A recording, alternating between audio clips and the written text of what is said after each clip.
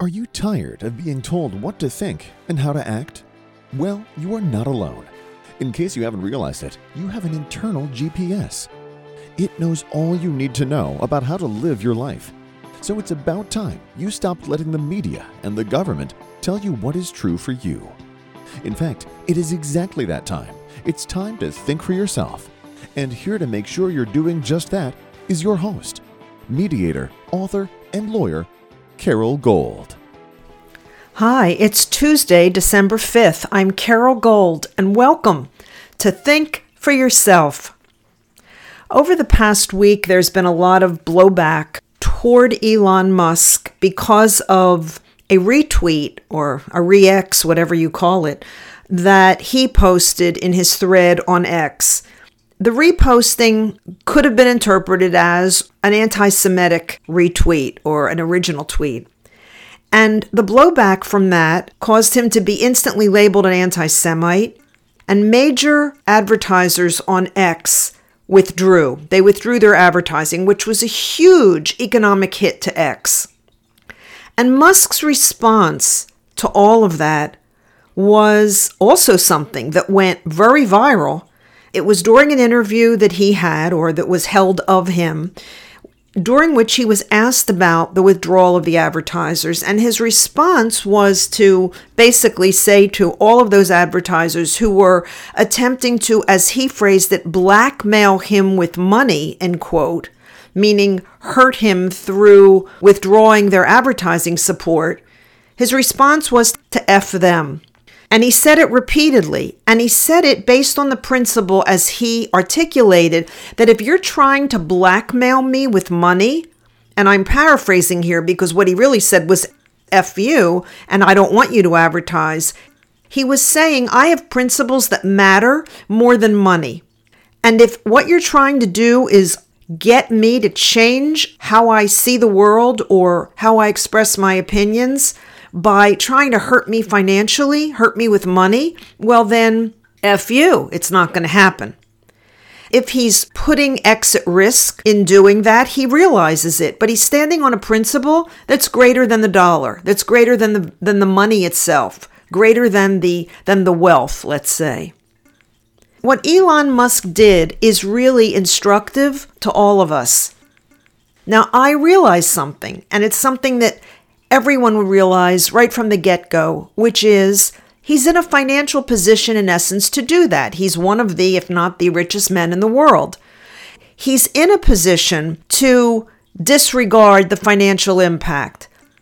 But I don't think he wants to lose X, and I don't think he wants X to go bankrupt, because he bought X because of a principle. He bought it because he believes that social media, and X in particular, or formerly Twitter, is the digital town square where everyone should be able to voice their opinions, but for those people who are deliberately inciting violence against another or another group.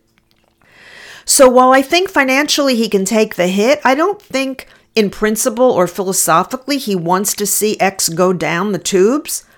But I do think that he is incredibly principled on the things he believes in. And the lesson we can all learn from this, the takeaway, which is something that I have spoken about for a very long time on this podcast, which is that when you think for yourself and you have principles and values that are in essence, your bottom line, lines that you will not cross at any price for any reason, then those are the moments when you are forced to stand on those lines that you do, that you say, no, this is the point past which I don't compromise. This is the point past which I don't move. This is the place where I take my stand. And that's what he's done. And it's what we can all do. Not all of us are always challenged with a financial penalty in taking a stand. Oftentimes, it means losing people that we thought were friends, or it can mean alienating family, or it can mean a job loss, which of course can be a financial hit. But there are things in life that are worth taking a stand for because there are principles that when compromised aren't worth living under. It isn't worth living under totalitarianism. It isn't worth living under slavery. It isn't worth living in fear. And those are all things that are often leveraged, and those are often situations we can find ourselves in when we are willing to compromise the most fundamental principles and values that we have. You know, for decades, every decade, I reread Atlas Shrugged. If you don't know the book Atlas Shrugged, maybe you know the author's name, Ayn Rand. Ayn Rand was actually born in Russia in, I think, 1905. And when she was 21 years old, she and her family moved to the United States. And in the 70s, I could be wrong, it could have been the 50s, but I think it was in the 1970s, she wrote Atlas Shrugged.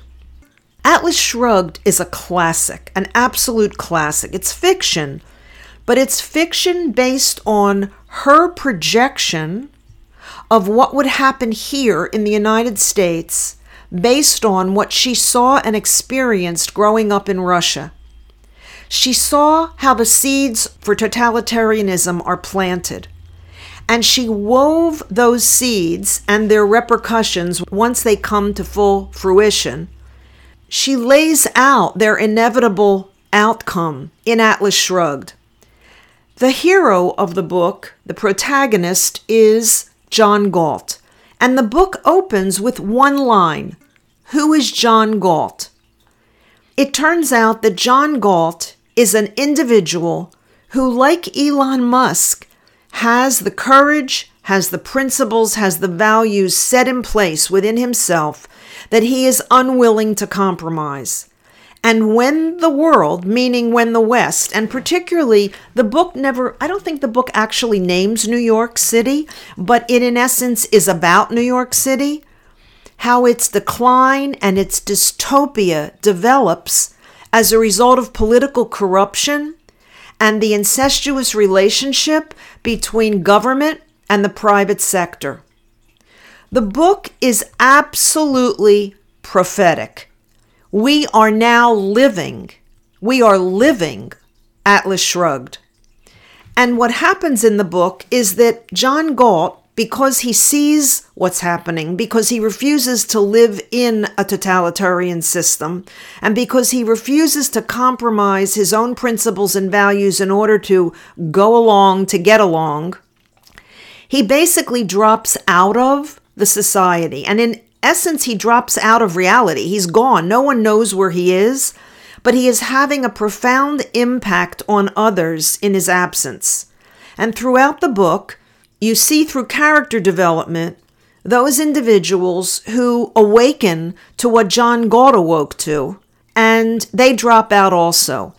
And in essence, what they do is form an alternate society, an alternate reality based on fundamental principles of, I would say, a democratic republic. Although philosophically, Atlas Shrugged is all about Ayn Rand's philosophy of objectivism, it's called.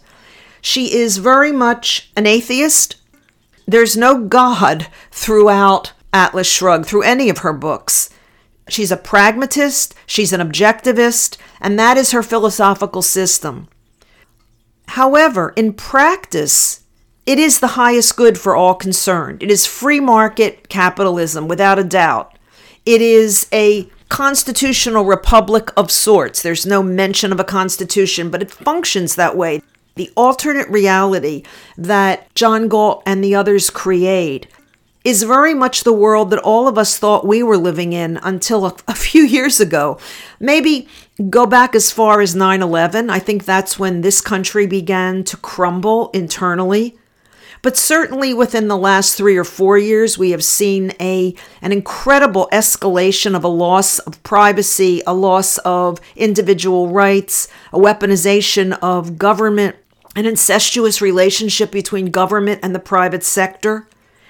And all of that is now having another layer added to it as a result of October 7th and what happened in Israel. And I'll explain why. The other day I received a text, and it was a snapshot of a poster. And what it says is this: if you've ever wondered whether you would have complied during the 1930s in Germany, now you know. So what does it mean by now you know? Well, the first part of that phrase is clear. If you've ever wondered whether you would have complied, many people say, how did the German people go along with what happened? How did it happen in Germany? How did that evil take such hold? And how did a whole society, an entire culture, turn vicious against predominantly Jews, but also 6 million other people, gypsies and Catholics and the infirm? How did that happen? Well, I think it happened because people kept silent as it slowly grew, as the cancer slowly grew, and in their own ways, by failing to stand up and speak up against, complied. The reason the phrase in the poster ended with, now you know, it's because it's happening here at great speed, and it's actually happening globally at great speed. And if you are not speaking up, if you are not standing up, then you are complying. And at some point, that compliance makes you enslaved to totalitarianism, to those who want you to be afraid to speak up. So the reason that I say that October 7th exacerbated what was already happening is the following. We saw what cancel culture did. We see what wokeism does. We see what diversity, equity, and inclusion does. We see what the mass control of how to treat COVID does. We understand the pressures and the fears and the manipulation and the misinformation and the disinformation that we've all been subject to for the last several years. And it only gets worse. However, throughout it all, we had moments, right? We had the Me Too moment when there was this unmasking of the sexual favors that took place in Hollywood throughout decades of women trying to advance in theater, in acting, in movies, in all forms of entertainment. And once that broke, it became even more public of how it's used also as a weapon against women in the private sector outside of the entertainment field. So we had the Me Too movement. And during the Me Too movement, we had some very vocal people, right? We had, if you remember, Michelle Obama posted on Twitter holding that sign, Me Too, bring our girls home. She was talking about the abduction of young women in Africa by Boko Haram. I think it was Nigeria. Boko Haram is a Muslim terrorist group that kidnapped teenage and young women in Nigeria. So she spoke up, right? She held up that sign, bring our girls home, #MeToo, on Twitter at the time. Alyssa Milano, same thing, highly vocal in the Me Too movement. I think Susan Sarandon was also. So since October 7th, when teenage girls were slaughtered, when women had their breasts cut off, when women were raped so violently and young women were raped so violently by Hamas, a terrorist group, a Muslim terrorist group, just like Boko Haram, when those things were done to Israeli women and young girls on October 7th, there was crickets. There was silence from Michelle Obama, from Alyssa Milano, from Susan Sarandon. In fact, Susan Sarandon came out to the contrary. She came out and said, now Jews know what it's like to be a Muslim in America, which was a bizarre statement, and from which now 2 weeks later she has backed up and apologized, but only because her talent agency threw her out. They stopped representing her. It hurt her career. So she had a financial hit. And unlike Elon Musk, because she doesn't have the courage of her convictions, she buckled because she wants her career back. Elon Musk said, screw it to all of you. You're not going to hurt me by threatening me with money because I know what I believe in. And my principles are stronger than your love of money and your assumption that I love it the way you do. This is why I say that the deterioration, the dystopian society that we have become, the selective outrage, depending on whether you are perceived as an oppressor or as an oppressed group, is so hypocritical and insincere. Because if Michelle Obama and Alyssa Milano and Susan Sarandon and the others who were so vocal about the Me Too movement, who are so vocal about the right to a woman's body, would have been outraged at what was done to women's bodies on October 7th. But they're not, because it isn't sincere, it's selective, and it's bigoted, and it's wrong. You know, Michelle Obama was actually contacted by a high-up official in the Israeli government, a woman who, I forget the name of the department or the aspect of government that she oversees, but it has to do with women's rights and protection of women's rights in Israel. She actually reached out to Michelle Obama. There was no response. And they know for a fact that the overture was received by Michelle Obama. Michelle Obama doesn't want to speak up for the degradation, rape, mutilation, and murder of Israeli young women because Michelle Obama is a bigot and an anti-Semite and doesn't like Israel, may even in fact hate Israel and Jews included across the world. So she and her husband have been very silent. Why? Because it doesn't fit their agenda. Because their agenda is about promoting select groups at the expense of others. We call that racism. We call that totalitarianism.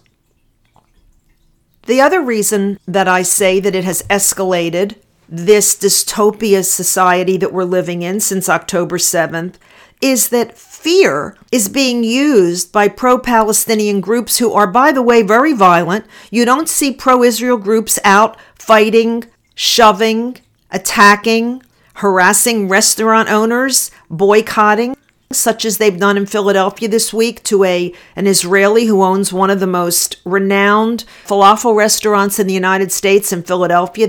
They stormed his restaurant and they were shouting that he's committing genocide. The Jews are committing genocide in Palestine, as they call it, a non-existent state. But let me digress for one moment about that. If genocide was being committed, the Palestinian population wouldn't have quadrupled in the last 40 years. Quadrupled, okay? That's a very ineffective and failed genocidal policy. But putting that aside for the moment, fear is used by the pro-Palestinian side. Fear is used by the left. Fear is always used by totalitarians and bigots. And so in Williamsburg, Virginia this week, they're canceling the menorah lighting for Hanukkah because the Festival of Lights founder, Shirley Vermillion, said that the celebration seemed inappropriate this year. In Westbrook, Maine, they're taking down a Star of David that was part of their holiday display. In New Brunswick, Canada, they've ended a 20-year tradition of displaying a menorah at City Hall during Hanukkah. These are all escalating symptoms of bigotry, of racism, of totalitarianism, and ultimately enslavement of everyone and anyone who doesn't get with the program. And I'm going to tell you what the program is, because the worst of this is not the Democratic left in the United States. The worst of this is a global Muslim caliphate. The worst of this is Islam being able to use fear, intimidation, murder, mutilation, beheading, rape, use it as a tool to establish what Islam wants to establish, which is a single religion throughout the world, all other religions subservient to it, all other religions negated in the presence of their prophet Muhammad and their God Allah, and both secular and religious law all governed by Sharia. That's the worst of it. So let me get back to John Galt and Elon Musk. I happen to believe Elon Musk is the living John Galt. Elon Musk named Tesla what he did for a reason. Nikola Tesla was ahead of his time. He and Edison were competitors, but Edison played the game with the government. Edison was in bed with General Electric, which was in bed with the federal government. Tesla was all about the purity of the invention. He was all about bettering humankind. He was, I believe, infinitely smarter, more insightful, more futuristic, more visionary than Edison. But he eventually went insane from what they did to him. The difference between, I believe, Elon Musk and Nikola Tesla is that because of Twitter, because of X, Musk has a tremendous following among the population, among the young people, among 2 or 3 generations even. Tesla didn't have that, and I think that may be the distinguishing factor. And if in fact Elon Musk is our John Galt, whereas John Galt created a fictional alternate society that withdrew from the dystopian world that the corruption and the incest between government and the private sector created, Elon Musk wants to get to Mars. And maybe that's his version of establishing a reality, a world that is removed from the dystopian world we have come to live in. I do know this. I know this about Michelle Obama's silence, Alyssa Milano's silence, Susan Sarandon, all of the people who are silent now at the outrage of what took place on October 7th in Israel are just the latest and extreme example of what Dietrich Bonhoeffer said in World War II. I have referenced him so many times in prior podcasts. He was the German Lutheran pastor who awakened to what Hitler was doing and attempted an assassination plot. If you've never read Bonhoeffer's biography by Erich Metaxas, you should. It is an extraordinary book about courage, an extraordinary book about principles and values. And one of the things that Bonhoeffer is most noted for is this: not to speak is to speak. Not to stand is to stand. Silence in the face of evil is evil itself. And so to Michelle Obama and all the others who have been so noticeably silent since October 7th, whether they are silent out of their own bigotry, whether they are silent out of their own need to control and become totalitarian-like, or whether they are silent out of the fear that is being spread by the radical left and radical Islam, it doesn't really matter. It applies to them no matter what the reason is. And I encourage every one of my listeners not to fall prey to that evil, to the evil that not to speak is to speak, not to stand is to stand. Silence in the face of evil is evil itself. We are living in a time of choice. You get to choose. You still have free will until you give it up, until you relinquish it and become sheep. As long as you have free will, choose. Choose wisely, choose life, choose truth. And above all, choose the highest good for all concerned.